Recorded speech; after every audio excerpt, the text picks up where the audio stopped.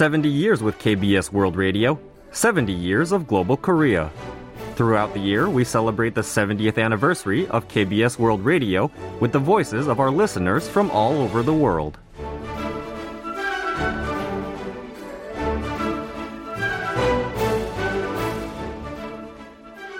Konnichiwa. 私は2020年から KBS 日本語放送を聞いている新米リスナーのゆりと申します。My name is Yuri, and I've been listening to KBS World Radio's Japanese program since 2020.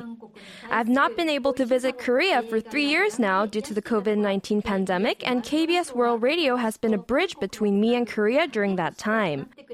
What I like the most about it is that you can get the latest information that's not even available on the internet yet. I also enjoy the YouTube live streams that started last year as I can communicate with the hosts in real time. Congratulations on the evolution from shortwave radio all the way to YouTube. Happy 70th birthday, and I'll look forward to more fun shows down the road. お祝いの言葉を申し上げるとともに、これからも楽しくてためになる放送を楽しみにしております。70 years with KBS World Radio, 70 years of global Korea. KBS World Radio brings Korea to you wherever you are.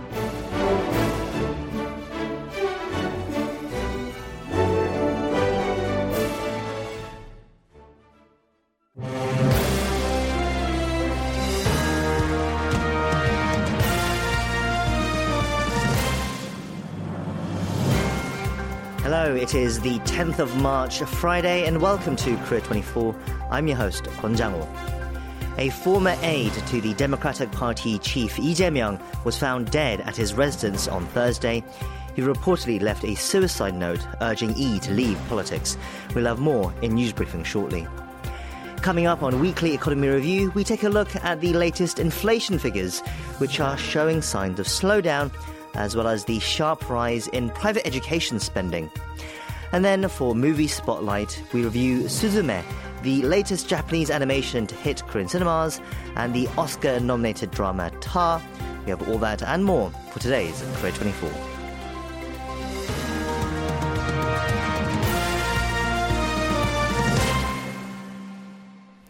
Police have launched an investigation into the apparent suicide of a former chief of staff for the main opposition Democratic Party chairman Lee Jae-myung. KBS World Radio news editor Koo Hee-jin joins us in the studio now to brief us on the tragic development as well as our other headlines of the day. Hee-jin, hello. Hello, Jang-woo. Now, this marks the fifth death among those allegedly involved in corruption scandals related to the DP chief.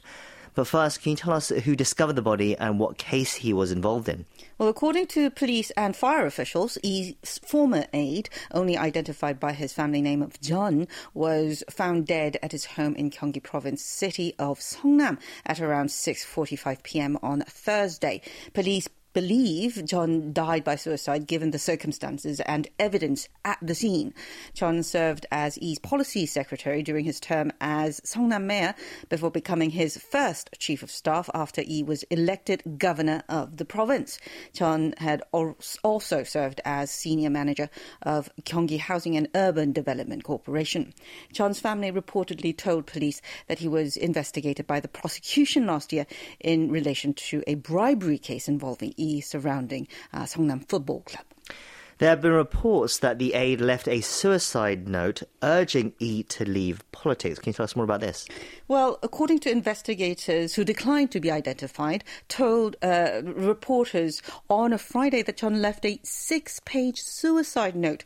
On the first page, John reportedly called on Lee to step away from politics and said there should be no more sacrifices, a comment that appears to refer to the suffering of people around Lee due to various suspicions and investigations surrounding the party chief, lamenting the unfairness over his booking as a suspect and questioning by the prosecution. John's note reportedly went on to say that he had done nothing but work hard. In the remaining pages, the deceased expressed distress over being investigated by the prosecution and conveyed his apologies to his family. Still, the DP leader Lee Jae-myung painted a different picture, blaming the prosecution for causing the apparent suicide death of his longtime aide. Can you elaborate on what he said as well? Well, at a Supreme Council meeting on Friday, he said the news of the former aide's death, identified by his family John, was difficult to believe, and that he cannot forgive the prosecution for its overzealous probe into corruption allegations against him. The DP chief urged the ruling faction not to abuse such an unfair death as a political tool before describing the prosecution's investigation under the Yoon administration as a hunt that will never end until the target is caught. Speaking about the deceased, he said Chun was the most upright, faithful, devoted and competent public official he had ever met, suggesting that he had likely decided to end his life due to the prosecution's manipulation of its investigation. Well, we'll leave that story there for today and turn to some other headlines. Let's turn to North Korea first. The regime said on Friday that its leader Kim Jong-un oversaw a fire assault drill by an artillery unit a day earlier. What more do we know? Well, the North state-run Korean Central News Agency said that Kim gave field guidance to the Hwasong artillery unit charged with an important operational task of the Korean People's Army on the Western Front on Thursday. Overseeing the exercise, Kim reportedly stressed the need to overwhelmingly respond to any war preparations by the enemy.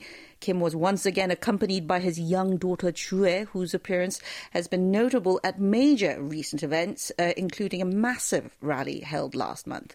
The KCNA said the artillery unit demonstrated its capability to respond in an actual war by striking an enemy operations airfield targeted in a simulated drill.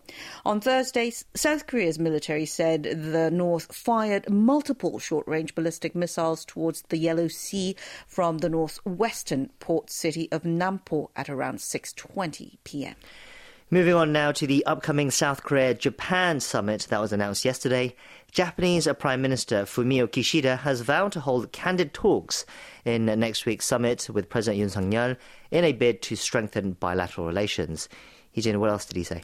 Well, according to Kyodo News Agency, during a liaison meeting between the government and ruling party on Friday, Kishida positively assessed South Korea's solution to the wartime forced labor compensation issue, and he pledged to exert efforts on the summit level to step up strategic cooperation bilaterally and also with Washington.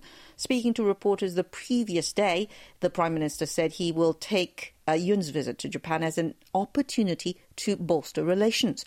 During the summit, the two are expected to affirm the resumption of what's called shuttle diplomacy, or making regular mutual visits to each other's country. They are also expected to touch on various pending issues, including Tokyo's trade curbs and putting back on track their mutual intelligence sharing General Security of Military Information Agreement, or GSOMIA. Meanwhile, Seoul's foreign ministry said on Friday Japanese firms accused of wartime forced labour may take part in a tentatively named future fund under discussion between the two countries' business communities. Can you tell us more? Well, speaking to the foreign press, a senior ministry official was asked whether the accused Japanese firms will take part in the so-called Future Fund, or a domestic foundation that is tasked with compensating forced labor victims on South Korea's own terms without involving Japan. The official said the firms are not likely to contribute to the foundation, which is set up under the Interior Ministry, in the immediate future, but stressed that the door remains open and noted that the Japanese government said it will not oppose their participation. The official added that the government will make every effort to persuade dissenting victims to accept the compensation. However, the Korean public's response to the government's announcement on the issue of compensation has been lukewarm. A KBS survey showed that the move is largely unpopular with the general public, with over 70% in favour of Seoul exercising its right to indemnity from the liable Japanese firms. Can you break down the figures for us? Well, a KBS survey finds that more than half of respondents view the government's compensation plan as a wrong decision.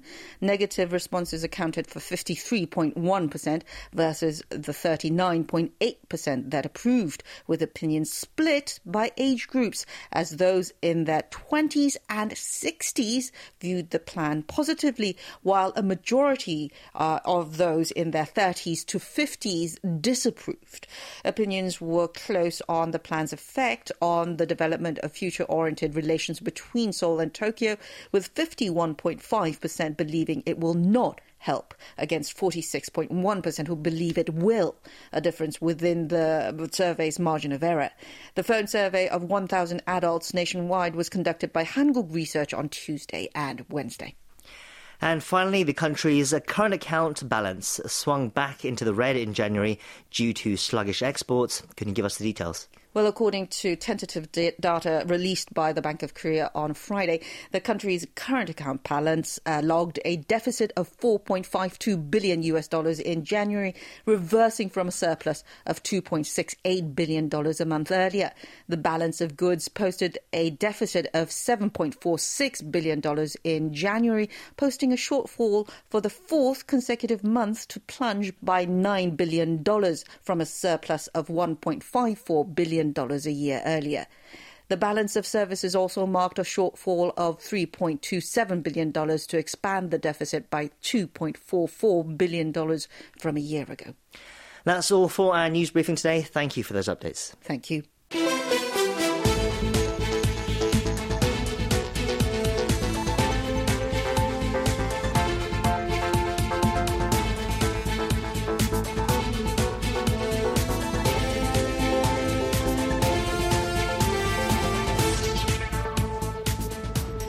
Inflation in South Korea dipped below 5% for the first time in 10 months in February. According to Statistics Korea on Monday, the Consumer Price Index rose 4.8% last month on year, easing from January's 5.2%. We'll take a closer look at the February figures for Weekly Economy Review now. We'll also look at new data showing a jump in private education spending last year, reaching record levels. Helping us look beyond the numbers, we have joining us in the studio Economics Professor Yang Jun-seok from the Catholic University of Korea. Professor Yang, hello. Hello. Okay, let's look at those inflation figures first. Consumer prices rose 4.8% on year in February. That's down from 5.2% in January. What do you make of the slowdown in inflation in Korea? Is it a slowdown? Well, January's number was actually a bit higher than December's numbers, so we were worried about inflation accelerating, but right now it does look like we're returning to normal. The inflation was on a downward path before January, but January numbers was higher than December, so we were worried about it. But let's look at the monthly numbers because things are changing very quickly. So not inflation over 12 months, but just over the particular month. December inflation was 0.16%, January was whopping 0.76%, and February was 0.25%. So as I said, we seem to be returning to a path. It's not exactly as low as it was in December, but it's generally on a lower path. So why was it so high in January? Why was it an anomaly? Well, it was basically because of two things. Food and utilities. Now, in January, inflation for agricultural goods just for the month was 6.2%. Now, that is a combination of what usually happens around Lunar New Year's, where the food inflation goes up substantially, and very cold winter, so we had higher vegetable prices than usual. But after Lunar New Year's, the food inflation usually goes down and sometimes even goes into a deflation, negative growth. We haven't gone there yet, but food inflation is down substantially in February. And then the second factor was utilities. Now, utilities, we all remember the trouble we had with the rise in electricity and gas prices in January that hit the monthly inflation very hard. Sure. But the government has been refraining from raising the prices in February, and they said that they will not raise the price for the first half of the year at the very least. So we should be safe there for the moment. So I expect the monthly inflation to come down, and because of that, I also expect the 12-month inflation to come down as well. But the problem here is utility prices. Now, we talked about this in the past, but electricity prices and gas prices should have risen last year. So right now there is a substantial difference between what the utilities companies should charge and what they are charging right now. So it will have to go up eventually, depending on the how much the KEPCO and Korea Gas can sustain itself, and how quickly politically the government will let these companies raise their prices. So from that scenario, inflation perhaps will continue to be on a falling trend, but when the utility prices increase hits, we will have perhaps another temporary bump in inflation. So inflation will go longer at the very least, and we may be in for some bumpy paths. Right, so that is not coming in until the second half of the year, as you said, and the government announced earlier this year. But before then, the Finance Minister, Chu Kyung-ho, told reporters on Thursday that inflation might fall below 4% range starting the second quarter of 2023. What's your take on Chu's prediction there? Okay, well, it's possible, but I think he's perhaps being bit too optimistic. I think it will fall below 4% by the end of the year. Whether it'll do so by the second half, it's questionable. But the main drivers of inflation in the past had been food and energy. Food, as we just mentioned in the last question, is food inflation is a bit cyclical. So it should go down until we get somewhere near Chuseok when it goes back up again. And then energy prices so far in the year, both oil and gas have been falling. Gas prices year to date from January, it's fallen 35%. Oil prices have fallen 5.6%. So if this trend continues, there's a good chance that the inflation will continue to fall. As I said, I think 4% sometime in the second quarter is a bit optimistic, but we will definitely reach below 4% sometime during the year, as long as nothing else goes wrong. Sure. So inflation is slowing down if we look at the overall year forecast, but it's still far above the target range of 2%, right? Right. And I think one problem that they will have is if inflationary expectations go up rather than down, then they will have much harder time controlling inflation. Right now, inflationary expectation is 4%, but hopefully it'll continue to fall, partially because Korean economy is slowing down. Okay, let's switch gears now to our second topic. Private education in South Korea posted record highs for both spending and participation last year. Data from Statistics Korea showed that spending on private education came to roughly 26 trillion won, or some $20 billion in 2022. That's up nearly 11% on year. The figure is the largest to be posted since 2007, when the statistics agency began to make related announcements. This has shocked a lot of people, especially when considering that the number of children is decreasing in Korea. So, Professor, what are the causes that have led to such a huge increase in spending on private education? Well, there's a structural problem, and we'll get to that, the long-term problem, a bit later. But why was it particularly high during the last year? It's probably because of the after effects of the pandemic. There's concerns about quality of education because people were studying at home, and because you could not spend money on services, they perhaps had more income that they could spend on private education. So that probably bumped the private education spending up a bit. But fundamental reason is that Korea has a dual labor market, and there's a lot of competition for so-called good jobs. Now, for good job, what we call good jobs, they're mostly in government, large companies, financial sector. They have not only higher pay, but higher benefits, higher job security, and higher prestige. Whereas the lower tier jobs, they're mostly in small and medium-sized enterprises. They have obviously less pay, less benefit, less prestige.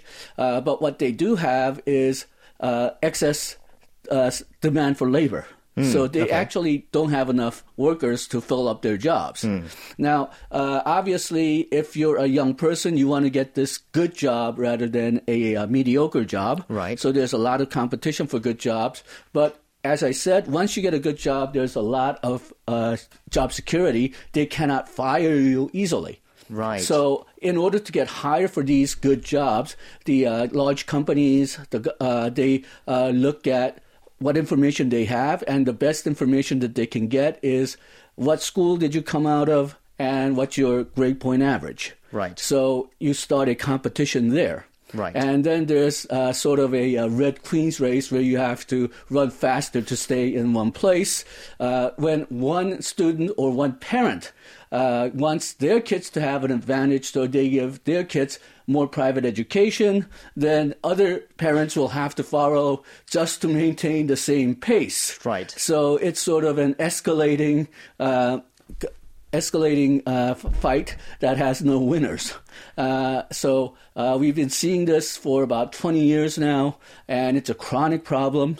We try to fix it by changing the education policy, but my feeling is that we need to have labor reform rather than education reform if you want to get rid of this problem. Right, so it's a chronic problem, you're saying.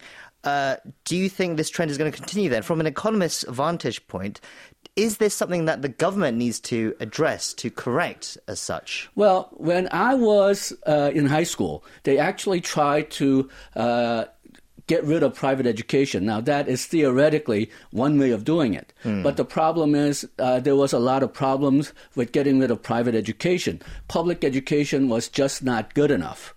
And then there's some students who actually need help from private tutors to keep up. So that plan was scrapped, and now we have private education back again. The reason that I say that labor reform is the answer is that if you take a look at United States, then when you graduate from a good school compared to graduates from, say, a middle-tier school, they do earn more at the beginning. But that wage difference cuts out in about 5 to 10 years. So you don't see as much competition in the United States for to get into a good university or a lot of this private education, at least not as much as Korea. But in order to do that, you need to fire workers that in these good jobs that aren't working out. That means less job security. Countries like England, they have done that. So for first 2 years, it is easier to fire workers. But when they tried to have this policy in France, they had a national riot. And you could imagine whether Korea follows the English path or French path. Sure. I don't mean to laugh there, but yes, it's quite extreme reaction, certainly. Okay. We'll have to leave it there, Professor. We've been speaking to Professor Yang Jun-seok from the Catholic University of Korea. Thank you, as always, for your analysis and your time. Thank you.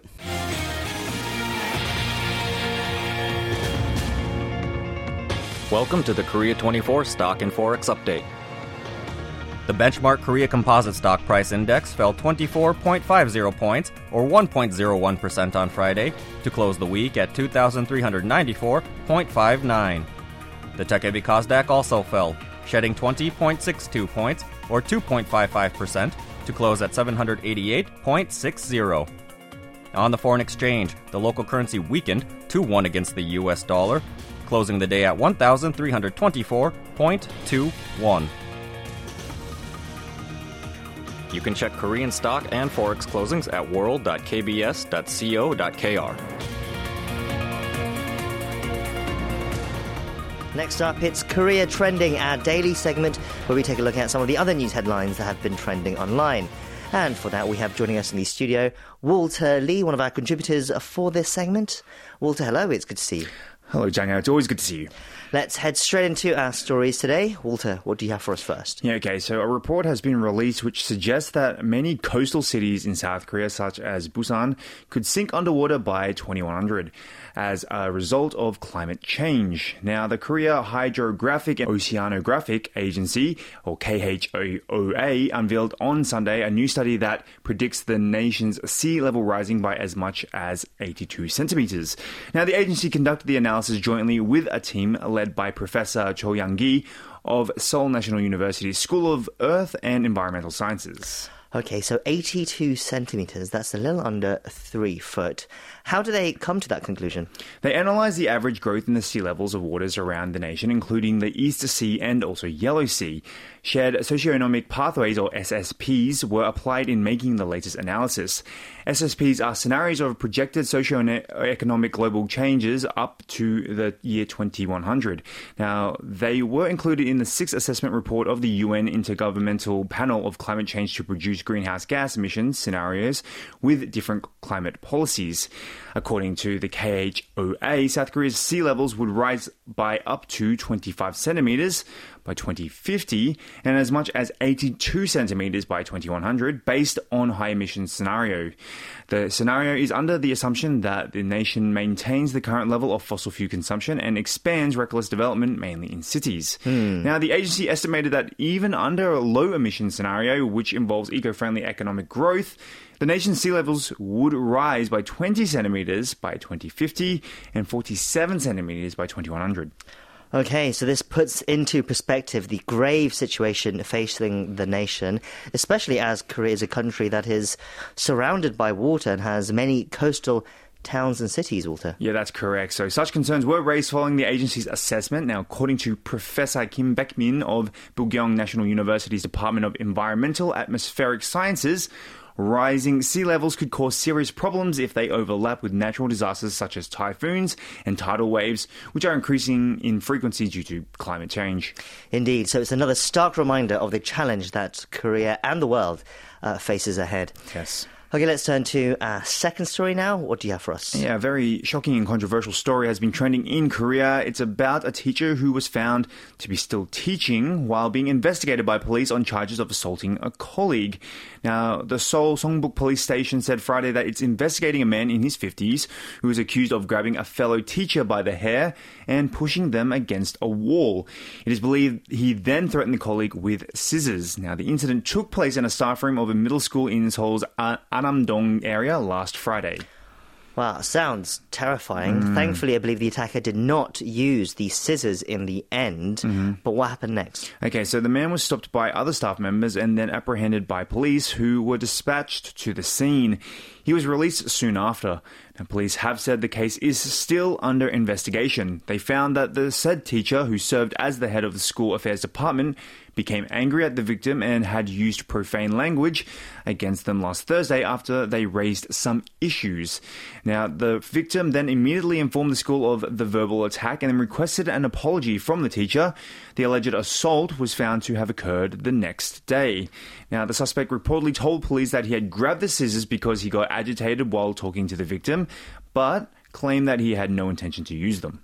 Then why pick up the scissors in the first place? Anyway, what's been particularly shocking about this story is that, as you mentioned earlier, the suspect was still teaching as usual. Yes, that's right. So meanwhile, the victim is said to have taken sick leave since the incident, citing mental shock. Now, the victim has told authorities that they do not want to seek punishment against the suspect.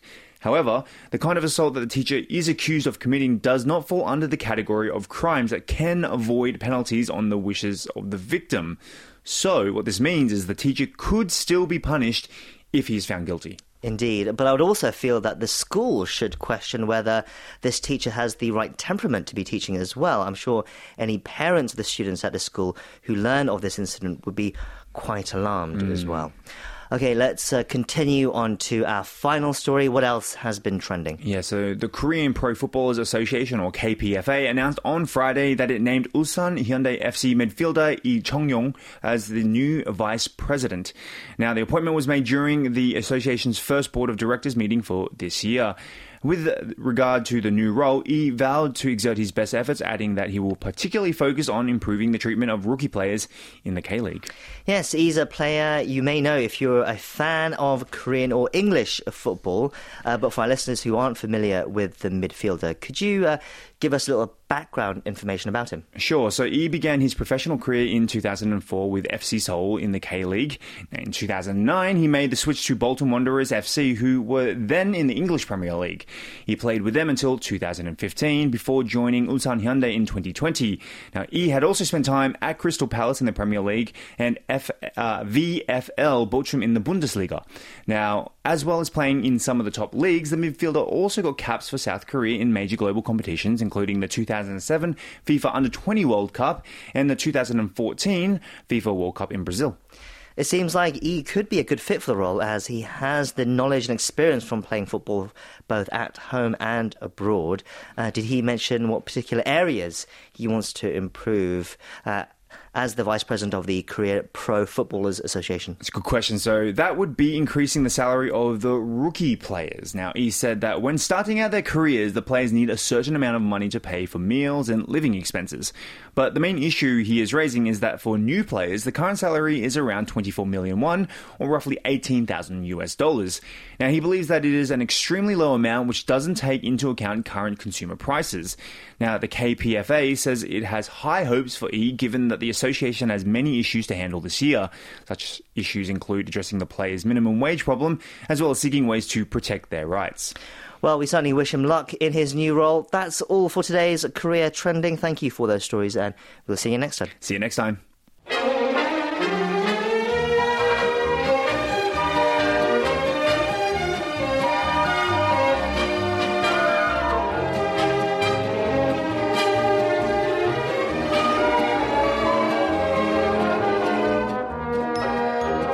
Next up, it's Movie Spotlight, our weekly segment reviewing some of the latest cinematic releases at the Korea box office and online. And of course, we cannot do that without the help of our film critics. So let's bring them in now. First, to my right, we have Jason Bechervaise. Jason, hello, it's good to see you. Hello, great to be back here. And to my left, we have Darcy Paquette back with us again. Darcy, hello, it's good to see you. Yeah, it's been a while. Yes, so welcome back. It's great to have you back with us again. Okay, so we have two international releases to talk about this week. The first major release is a Japanese anime, a trend at the current box office at the moment in Korea. It is another Japanese anime. We'll get to that shortly. It's called Suzume. In Korean, it's called Suzume Mundansok. Jason, what can you tell us about this new animation? Yeah, no, it's a very interesting movie. It's a new film from Makoto Shinkai, who has made half a dozen films before this one, including, of course, the enormously successful Your Name, that's sold, well over 3 million tickets in Korea, and is the third grossing animation, Japanese animation of all time, so $382 million worldwide. His new feature, like so many of the anime films that I've watched, like Spirited Away, begins really quite fantastical, but quickly gets really quite deep. It follows the character Suzume, voiced by Nakoka Hara, who discovers a connection between, you've got these strange doors in the mountains, and there are these kind of natural disasters. And when they open, unleashed is this kind of giant worm that causes these these really bad earthquakes. People's cell phones are kind of going off, and she meets this young man, and they work together to try and stop these worms from causing too much damage with the help of something called Keystone. It's now in the form of a kitten. It's quite hard to track down. It sounds bizarre. It is a bit bizarre, if I'm honest, and It gets a little bit convoluted. I had to really concentrate because I watched it with Korean subtitles, but actually, the film is not too far from reality, as it deals with personal and national trauma in the wake of these natural disasters that Japan sadly has so many of, and firmly kind of at the centre of the story is the 2011 earthquake in Japan. So lots going on in the film for sure, and very, very interesting. Yes, so there's this very powerful allegory at the centre of the story then.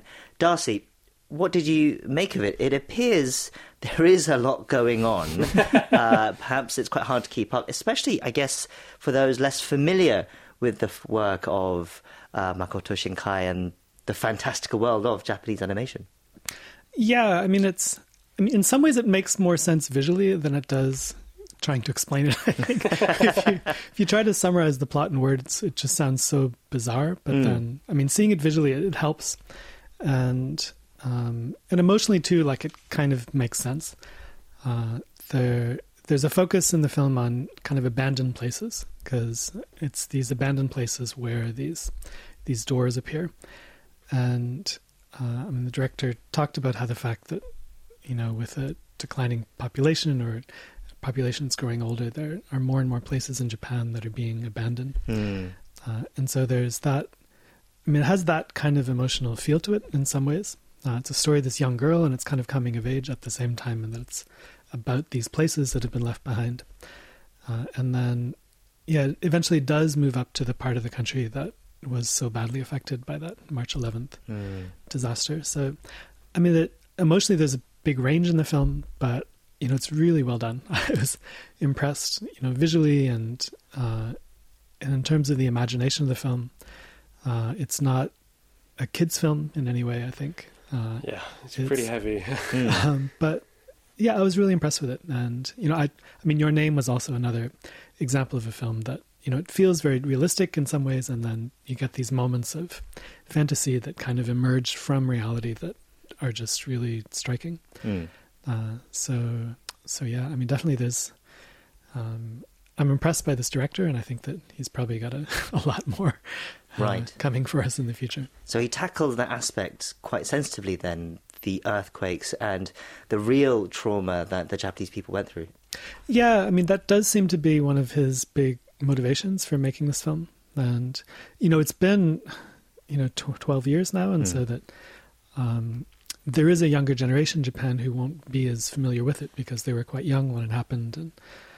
And he, I guess he wanted to make a film that kind of kept this in people's memories. Like, didn't want to, you know, you want to move on from a national tragedy, but you don't want to forget about it. And so, I mean, this film, I think, is an effort to do that. Jason, what did you make of it? Yeah, no, it was really good. It was a really interesting viewing experience for me. You know, kind of, like Darcy said, you know, it is, you know, very fantastical, but at the same time, there's a real kind of, it anchors itself into something that's been, you know, very traumatic for Japan, and it deals with lots of different issues. Darcy also mentioned the population decline, which very much comes up in the film. And it's just so beautiful to look at. And whenever I watch a Japanese animation, I'm just really struck by how creative they are in terms of the visuals, but also in terms of, you know, the writing. And there's been a long tradition in Japan of, you know, animations dealing with you know, issues in Japanese society and history as well, and just doing it in ways that are really, really creative and imaginative. And I think that's one of the big appeals of anime, and that's very much central here. So yeah, very good film. And I guess, I mean, I wasn't really surprised by its depth, but I was as well, I guess. It was like a 10 a.m. screening, and I was like, oh wow, yeah, this is a Japanese anime. Sure. I was like, okay, I need to sit down and get comfortable, but also very much kind of expecting a lot of depth, and that's exactly what there is plenty of. And so yeah, I certainly recommend it. Very, very good, very, very good animation, which I see doing very well here. It sounds very impressive. Jason, as I mentioned earlier, this is not the first anime to perform well at the box office this year. We reviewed The First Slam Dunk a few weeks back, and that's been a huge hit, amassing close to 4 million admissions so far. What's behind the interest in these films, would you say, very briefly? Yeah, I think there's a few reasons behind it. I think, you know, firstly, there's long been a fan base when it comes to Japanese animation and manga as well, and you see that with The First Slam Dunk. But the film's actually really great, and I think, you know, in terms of its popularity, first, you know, initially it was men in their, you know, 30s and 40s, but, you know, then it was kind of other kind of parts of, you know, Korea's demographic going out to see that film.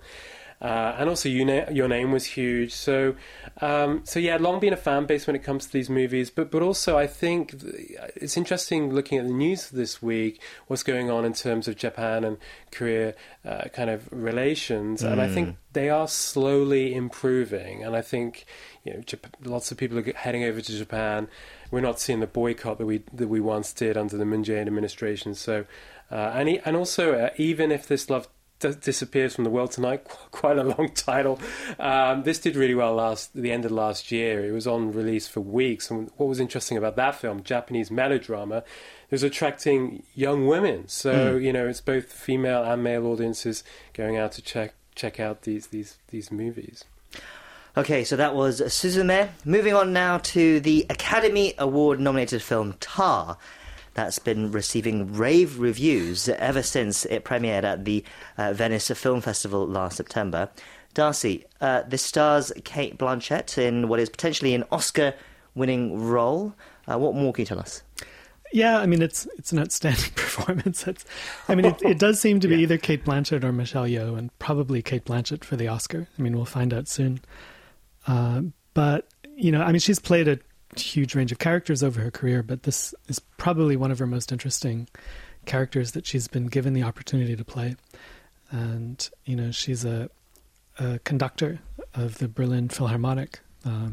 We get kind of an overview of her career in the opening, which is kind of a New Yorker style, discussion with a real New Yorker reporter. But, a composer, a conductor, someone who has won many awards and is celebrated and is clearly talented. Like the film shows and convinces you of her talent. At the same time as it shows you her weaknesses and her darker side and her manipulative nature, she has complicated relationships with all of the people in her life, including her family. She lives with another woman and they have a child, and that those relationships are complex.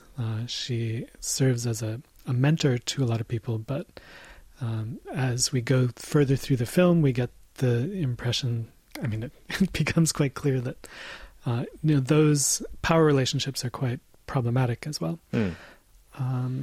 And throughout the whole thing, it's a long film. It's 2 hours and 40 minutes long. It's very... it has a lot of interesting imagery. It has a lot of interesting kind of dialogue as well. There are some scenes where you just kind of sit down and you have these long exchanges that get quite deep and intellectual, I guess. And then others where, she has kind of these recurring visions and dreams, and that's really well done as well. So it's a complicated film, but impressive. Okay, so Jason, Darcy said it was impressive. Does it live up to the critical hype? Oh, yeah. Yes.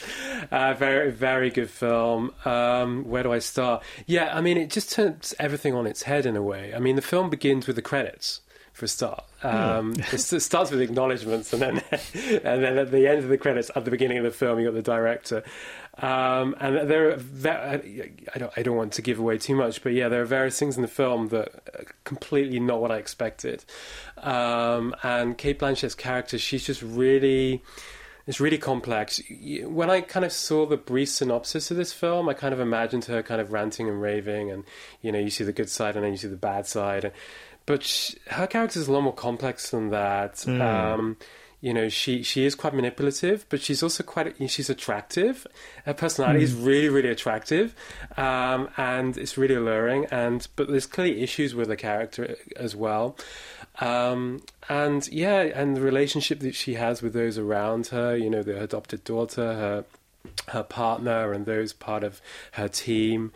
I kind of thought we'd get a lot of music in the film, but we don't. There's a lot of dialogue, and it doesn't begin like I thought it would. I thought you just see her kind of doing her thing, as a conductor, but it's actually a talk show, and and we get to learn a lot about a character just in those first couple of minutes, first 5 minutes. And yeah, it's a really well written film, and the acting is extraordinary. Darcy, what about you? What do you think of? Yeah, I really didn't know what to expect going into it because. If you follow the discussion about it online, there are some real supporters of it. There are people who really don't like this film, and they've accused it of kind of both things at once, like that it portrays her in too positive a way or too negative a way. And, it's connected in some ways with kind of Me Too movements, but not in a way that you can boil down to a single message. And I think that's one of the key things about it is, it's not a film, it's not a puzzle where if you're smart enough, you put it together and then you get the message. it's so complex that you just have to kind of let it all wash all over you and then take in as much as you can and then try to figure out, what you think about this character at the end. And if you only think positive or negative thoughts, then maybe you kind of miss the point of the film, because I think you're supposed to feel, a real conflict within you about, because, we really do kind of gain respect for her, I think, in the course of the film, at the same time as we kind of lose all respect for her. It's a film that really sparks debate then? Yes, definitely. Okay, yeah, and it deals with gender really, really well. It gave me a lot to think about. And it's a complex film. It kind of, Sure. Lots Darcy, going on. what do you make of its chances at the Oscars? I would give it really good chances for Best Actress. Beyond that, I don't think it's really kind of Oscar style. It's getting a lot of nominations and everything. There's always a film every year at the Oscars that gets a lot of nominations and then kind of gets overlooked on the actual night. But her performance is so strong that I don't think they can ignore that. That's true. I think Everything, Everywhere, All at Once is going to land Best Picture and Best Director. That seems all but guaranteed at this point. And I say Michelle that now. Yeoh is also and next a front week runner as well. it's all quiet on the Western Front that wins Best Picture. But Michelle Yeoh could win Best Actress. I think Michelle, in terms of the fact that she'd be the first Asian to win that award, that would be obviously a huge breakthrough, a hugely significant moment. But also Cate Blanchett. Her performance is just. It's a masterclass in acting. Okay, we'll wrap it up there. Jason, Darcy, thank you for your reviews as always, and we'll see you again next time. Yep, have a great weekend. Take care. Bye-bye.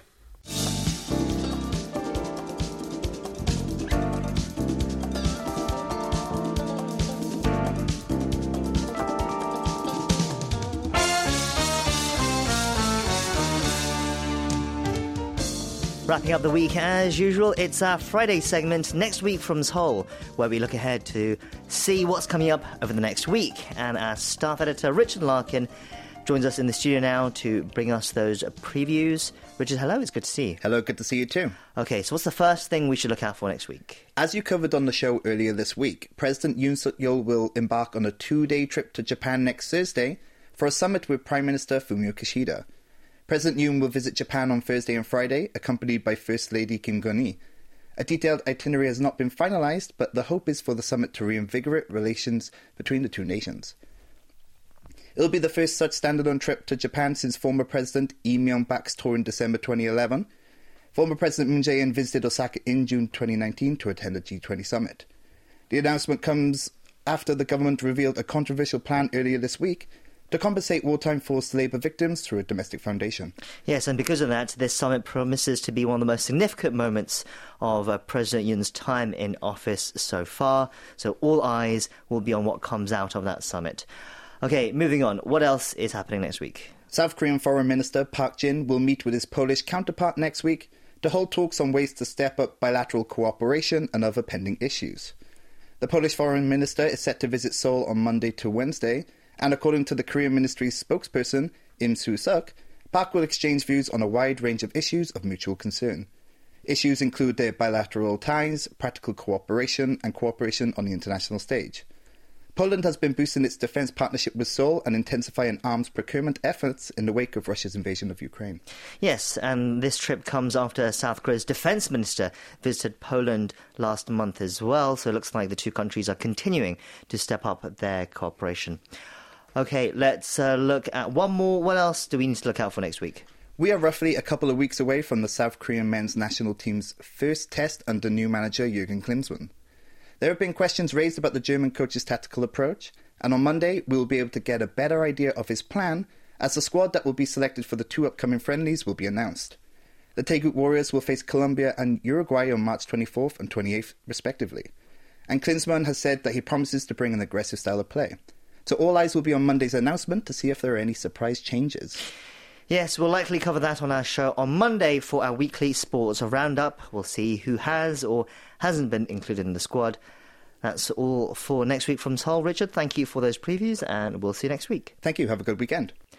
And that's our show for today. Join us again on Monday for all the latest from Korea. Till then, we hope you have a great weekend. I've been your host, Kwon Jang-ho, and thank you as always for listening. Goodbye.